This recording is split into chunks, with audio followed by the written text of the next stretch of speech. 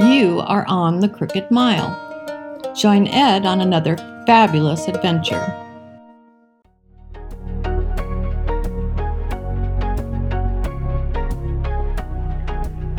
Thanks very much. Thank you. Welcome back, everyone. Yes, you are on the Crooked Mile. So, Ralph one day decided to leave the ministry. Some say he left to pursue a career in writing and public speaking. Well, I would offer that Ralph left the ministry indeed in pursuit of something, and his incredible career as a writer and a public speaker was maybe perhaps a natural byproduct of his pursuits. Now, there are a lot of learned professors and intellectual types out there that might scoff at such a notion. But hey, that's okay. Ralph's work, though, has been studied and argued about and dissected over the years. And one of the first questions is, with just about anybody's work, is, what did they mean by that? Or, what was he saying? What was he trying to tell us? Well, sometimes the author, the poet, the songwriter, and even the policymaker means exactly what they have said. Sometimes they leave it open to interpretation. Shoot, even something that is absolutely fixed and the meaning is as clear as it can still be open to interpretation by the individual. Anyway, back to Ralph and his pursuits. Ralph often wrote about the world around him. Oftentimes, the world around him was the natural world. And one of the byproducts of his pursuits was a piece called Nature. And it goes like this.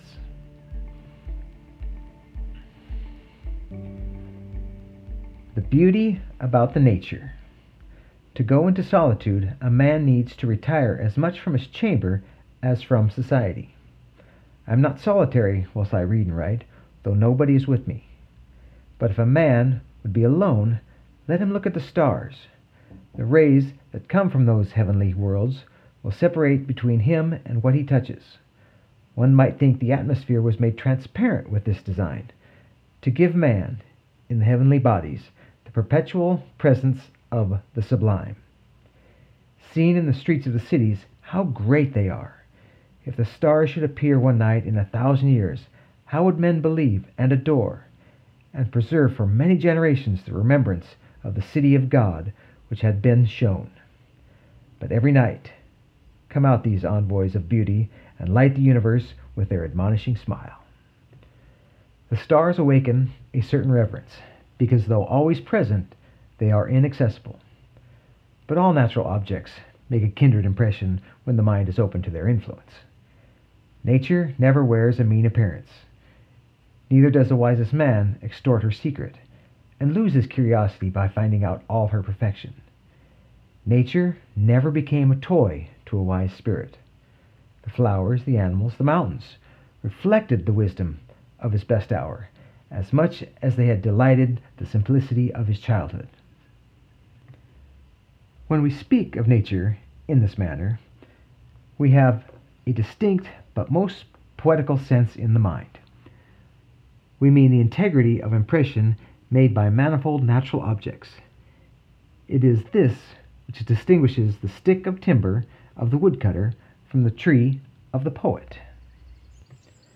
The charming landscape, which I saw this morning, is indubitably made up of some 20 or 30 farms. Miller owns this field, Block that, and Manning the woodland beyond. But none of them owns the landscape. There is a property in the horizon which no man has but he whose eyes can integrate all the parts, that is, the poet. This is the best part of these men's farms. Yet to this their warranty deeds give no title. To speak truly, few adult persons can see nature. Most persons do not see the sun. At least they have a very superficial seeing. The sun illuminates only the eye of the man, but shines into the eye and the heart of the child. The lover of nature is he whose inward and outward senses are still truly adjusted to each other, who has retained the spirit of infancy even into the era of manhood. His intercourse with heaven and earth becomes part of his daily food. In the presence of nature, a wild delight runs through the man, in spite of real sorrows.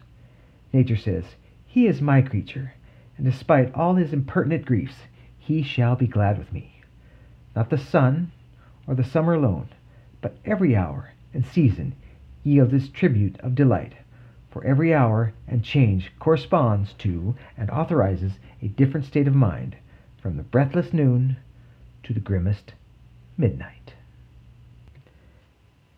Nature is a setting that fits equally well a comic or a morning piece.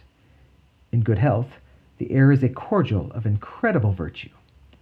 Crossing a bare common, in snow puddles, at twilight, under a clouded sky, without having in my thoughts any occurrence of special good fortune, I have enjoyed a perfect exhilaration. I am glad to the brink of fear. In the woods, too, a man casts off his years, as a snake his slough, and at what period soever of life is always a child. In the woods is perpetual youth. Within these plantations of God, a decorum and sanctity reign. A perennial festival is dressed, and the guest sees not how he should ever tire of them in 1,000 years. In the woods, we return to reason and faith. There I feel that nothing can befall me in life. No disgrace, no calamity, leaving me my eyes, which nature cannot repair.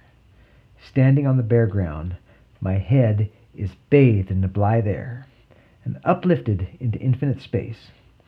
All mean egotism vanishes. I become a transparent eyeball. I am nothing. I see all. The currents of the universal being circulate through me. I am part or particle of God. The name of the nearest friend sounds then foreign and accidental. To be brothers, to be acquaintances, master or servant, is then a trifle and a disturbance. I am the lover of uncontained and immortal beauty. In the wilderness, I find something more dear and more connate than in streets or villages. In the tranquil landscape, and especially in the distant line of the horizon, man beholds somewhat as beautiful as his own nature. The greatest delight which the fields and the woods minister is the suggestion of an occult relation between man and the vegetable. I am not alone and unacknowledged. They nod to me, and I to them. The waving of the boughs in the storm is new to me, and old. It takes me by surprise, and yet it is not unknown. Its effect is like that of a higher thought or a better emotion coming over me when I deemed that I was thinking justly or doing right. Yet it is certain that the power to produce this delight does not reside in nature, but in man, or in a harmony of both. It is necessary to use these pleasures with great temperance, for nature is not always tricked in holiday attire, but the same scene which yesterday breathed perfume and glittered as for the frolic of the nymphs is overspread with melancholy today. Nature always wears the colors of the spirit. To a man laboring under calamity, the heat of his own fire hath sadness in it. Then there is a kind of contempt of the landscape felt by him who has just lost by death a dear friend. The sky is less grand as it shuts down over less worth in the population.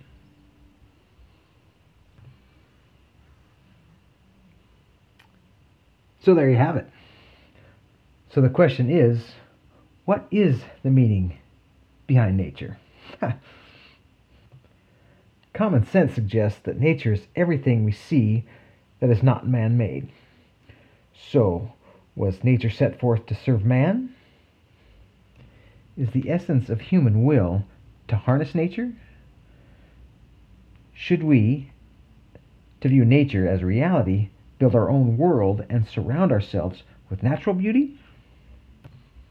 Oh, and one more question. Is the purpose of science is it to find the theory of nature? Well, you decide. Oh, and by the way, Ralph was, of course, one of the most beloved American writers of the 19th century, a Mr. Ralph Waldo Emerson, who actually went by his middle name, Waldo. Thanks for joining us. Until next time.